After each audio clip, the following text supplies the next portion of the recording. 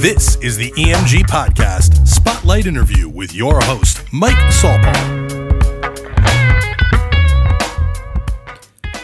Most of you probably know that Mike Carleo is one of the partners here at EMG, but what you may not know is that he kind of splits time and pulls double duty as EMG's overall music director. In this episode, we're going to really define what that role is, break down his various responsibilities when it comes to that position, and talk about why this is a really, really great separator and one of the most important things that EMG kind of takes to heart. So I sat down with Mike and we're going to get into all of it right now on the EMG podcast.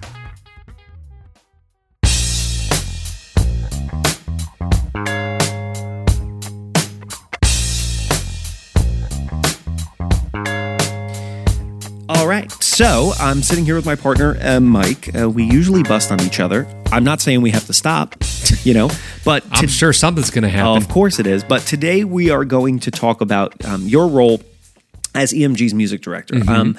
I don't know of many other companies. I think a few have music directors. We're not the only one. But I know that it is not the norm, especially in for as much DJ work as we do. Yes. Not to say we're a DJ company, but in a lot of DJ companies, this is sort of an unheard position. And we have found this to be so beneficial to our clients' overall experience in making sure that they receive great music. So I want to get into all of it. But from you, out of your mouth, what in the traditional sense is the job title and description of a music director, and where would you normally find a music director? Yeah, a music director is somebody who is in charge of the musicians, whether that's in a church setting or a theater setting. They are responsible for the curation of the music and how that music is executed, really. So you'd most likely find a music director on Broadway, or like my mom did for a church, 30 years right? at a church, directing the music ministry and all that type of stuff. But the way that and honestly, that because of those two avenues, I did those as a freelancer. It helped inform how we were going to do that here. Because when we first came here, it wasn't really done. Nor in our industry was it really done, or is it really done. Mm-hmm. A lot of times, I don't think people would stop to think about this because they're not formally trained in music. But of course, the way that it's often done in the industry, our industry, is you're a DJ company or you have some DJ capabilities and somebody wants a hybrid, right, or a fusion. Or musicians for ceremony and cocktail hour. And we're just going to throw that on, right? Mm-hmm. Like, we know. And typically you have DJs who, in all due respect, maybe are not formally trained in music, can be great DJs at their craft, but don't know the musicality portion of it the way that maybe a trained musician like yourself would. And then says, oh yeah, I know a sax player, so any sax player will work. That is not how we approach it at all. No. Right? And so how do you approach this job in terms of like acquiring or evaluating musicians? Let's start with the evaluation piece of the direction. So the one thing that I was exposed to in music school, and just being exposed to my entire life, especially with my mom as my boss, is that she's very critical. She was very critical, as critical as you. So because you're probably one of the most critical people I've ever met, and that in a good way. And so because I was around so many different instruments in college and I immersed myself in different ensembles, I played an orchestra, which is, typical orchestra that you would see at the New York Philharmonic. I've been in theaters. I played with string players, a lot of horns. I've been in big bands. I've been in Latin bands. That type of exposure and that experience allows for me to understand when a player plays a musical instrument that I may not play, I know a good one from a bad one. That just put that as remedially as possible. But you also know not all good ones are good for all types of jobs. Correct. And right? that's where you don't need to be formally trained to know that because you are a musician yourself. Right. So, but the thing that I bring to the table is that right off of the bat, within 15 seconds, I can tell if somebody has it or does not have it on any instrument. Yeah. On any instrument. And so I know what the timbre should sound like, and a timbre is the tone of the instrument, right? So, a flute player that Mike hates, I know a really good one.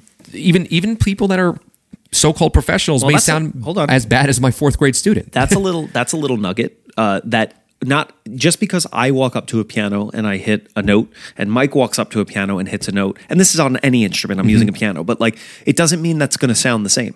Yeah. Right? Every player has their own timbre or their own tone of what they generate with the instrument. Yeah. And so having that ear more so than the eye is basically what that baseline. Let me ask you a question on that. When we talked about like a player being good, that can be because of the style of music. The example is like a string player, right?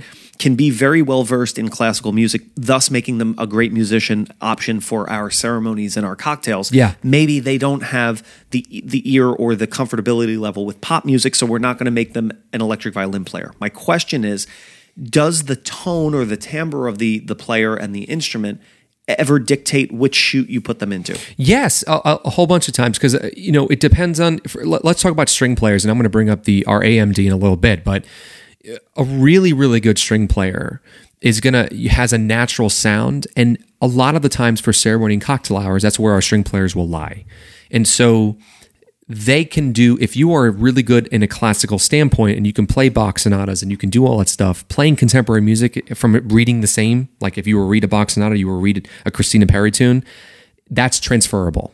It's not transferable on a reception. And that's why we ask for different types of prerequisites to do that. And this is where we are. So I'll go back to what I said, where we don't just say like, oh, you play the sax, go play with our musicians, No. right?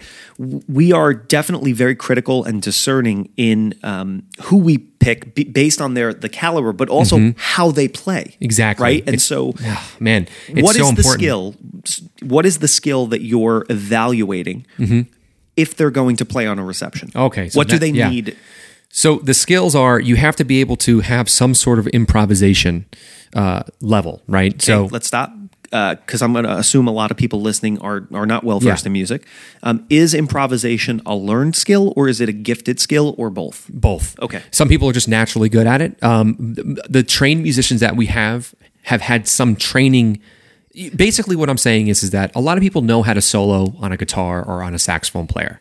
They may be good at it, but may not be aware of actually what they are doing. That's where the formal training comes into place. For me, I was naturally gifted at improving, right? But when I was studying with my guitar teachers, they made me aware of technique and where you can take your ears, learning from different artists. So I'm looking at improvisation in its very simple form is coming up with your own melodies in real time. Wait a minute. I'm going to give you a compliment. I'm going to call this out. You know what would be really cool? I want to drop audio in right after I say this, and I'll give you the audio. We were on a gig, and Mike is one of the most gifted improvisational guitar soloists that I've been fortunate enough to play with. But I've heard good guitar players take really good solos.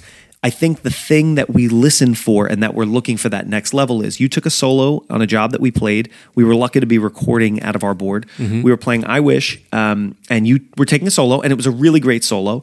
And then the horn players came in, and you were future thinking about what that horn thing was going to be in 4 measures or 8 measures. And you, in your solo, played the harmony line to what they were playing. That's right. So let's drop that in. I forgot about that. Right now.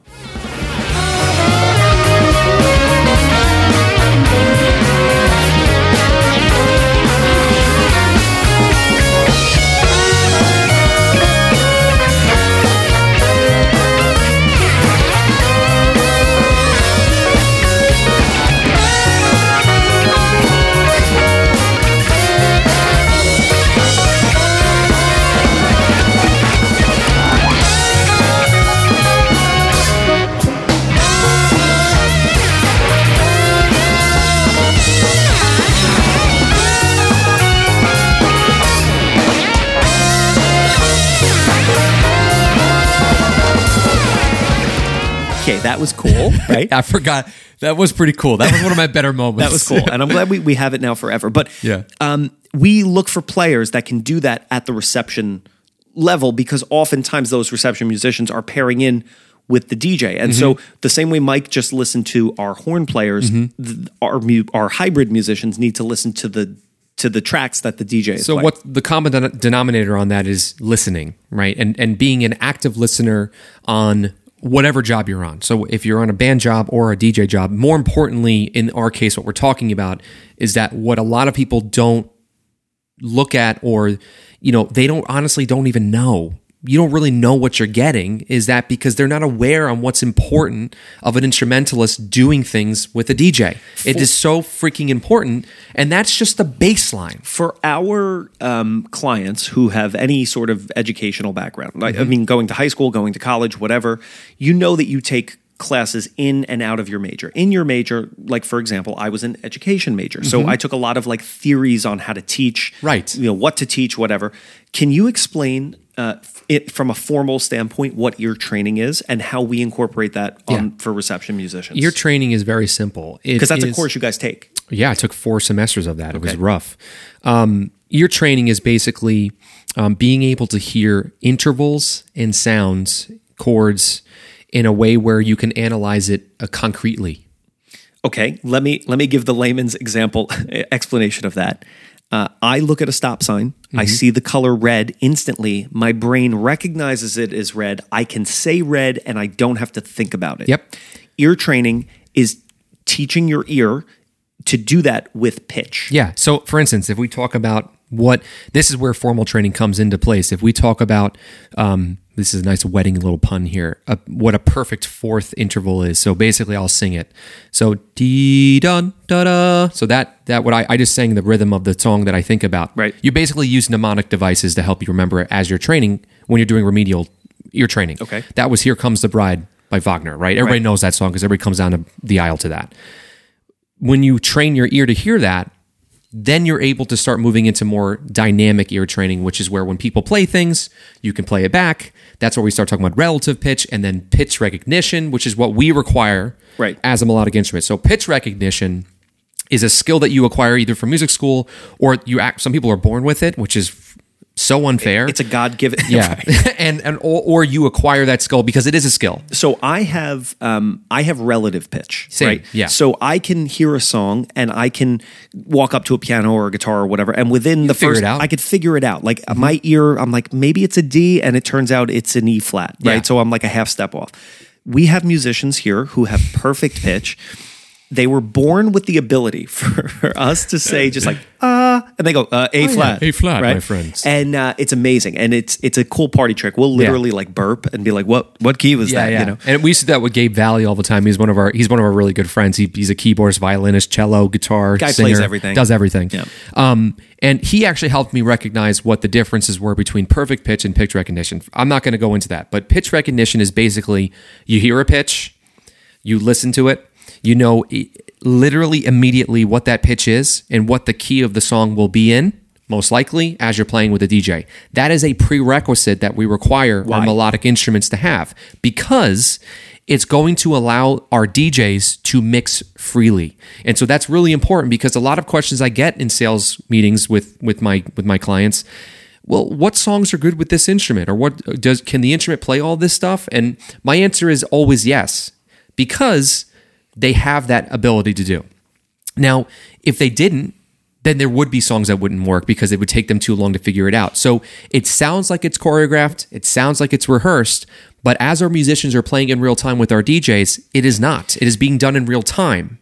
And thus, it becomes so polished, and the musician can then, and the DJ, can focus on the performance piece. If they have really great musical chops, right? Yeah. Really, really, really good, Yeah. concrete, foundational stuff that they can fall back on. They don't need to think about the music. No. And so they can focus on the interaction with Yeah. you and your guests, with your performance. And so that is one thing that I believe makes our live music a cut above because, or our hybrids a cut above for sure, because we require that skill. It makes all of our stuff a cut above because, again, when you're getting a musician for your ceremony, you are getting somebody that I vetted, and then also our assistant music director has vetted, and also our talent relations person has vetted, who are all three of us formally trained with degrees in music. Right. So I only have a bachelor's, classic, but we have our assistant music director, Tristan, he's a string player. He's a violist and also a violinist. He specializes in strings. That is a key. The reason why we hired a string player as opposed to a wind player is because I'm a wind player. That's okay. a string player, because that is the most popular combinations that we have for celebrity cocktail hour. That is a need that we have, and I need somebody who has a great ear for that as well, better than my ear, because obviously that's his instrument. When it comes to the person who's interviewing these people, Caleb, or talent relations, we said to hell with it. Go with a trombone. Exactly. Why not? And you know what? Nobody really, trombones. Hot take. That's actually an instrument I've always wanted to learn. I don't know why. I like the sound of a trombone. It's also like the way that it's being played. Yeah, like cool. there's no fingers. Like you just use your hand. That did not come off good. I'm just gonna cut that shit. That needs to be I need that on my soundboard next time we meet. Wow, terrible. Anyway, so what am I forgetting to talk about here? So we take our live music direction very seriously. We do have Mike as the music director. We have Tristan as the assistant music director. We have Caleb, who is talent relations. We actually break it out into every band. So every band here has their own music director. Yes. Of that band. Mm-hmm. And so all of our bands have a band leader and a music director. In Cityscape, for example, I am the band leader, so I handle a lot of the administrative stuff, talking with clients, our scheduling, our blah, blah, blah, blah, blah. You do some music direction too, because we just happened to do this before. You call a set as well. Yeah. But when you're not there, I do it. But that is true. But then again, though, a music director would do that. Would normally call the set. However, you and I have been playing with each other for such a long time. And Mike will for example, I'll say, hey, band, you need to be at rehearsal at this time. This is what we're doing. And then we get to rehearsal and I go, Mike, what are we doing? Because Mike runs the rehearsal. He's the music director. And so I think that we think about music direction both from a micro and a macro, company-wide, and at each individual performance as well. Yeah, big time. I can't stress how important this is. And I'm not trying to diminish DJs by any means. They are musical. I mean, and that DJ controller, if it's done properly, is used as an instrument. Right. What they lack, though, is they do not understand really what a good musician can be. That's different than saying what a good entertainer is, though. Well, they typically, though, can recognize good DJs, right? Because that's what their instrument is. But luckily we can do that as well, because they're not doing anything musical. They're just, whether if it's phrasing correctly, beat matching correctly, bass drops, stuff like that we already know we already listen to. It is a step above. There are a lot, when I was at Universal, everybody in there did not play an instrument, yet they're selling music really well. Right. What I can say is, though, in this particular industry, it's very important to have. And there you go. And that's why at EMG we have musical direction with our musical director, who I think was going to go, what was it? Was it finger stuff or hand stuff? What were you talking about? I'm not repeating anything. Very cool. I'm just going to listen back to it. See ya. You can find us at elegantmusicgroup.com or on Instagram at elegantmusicgroup.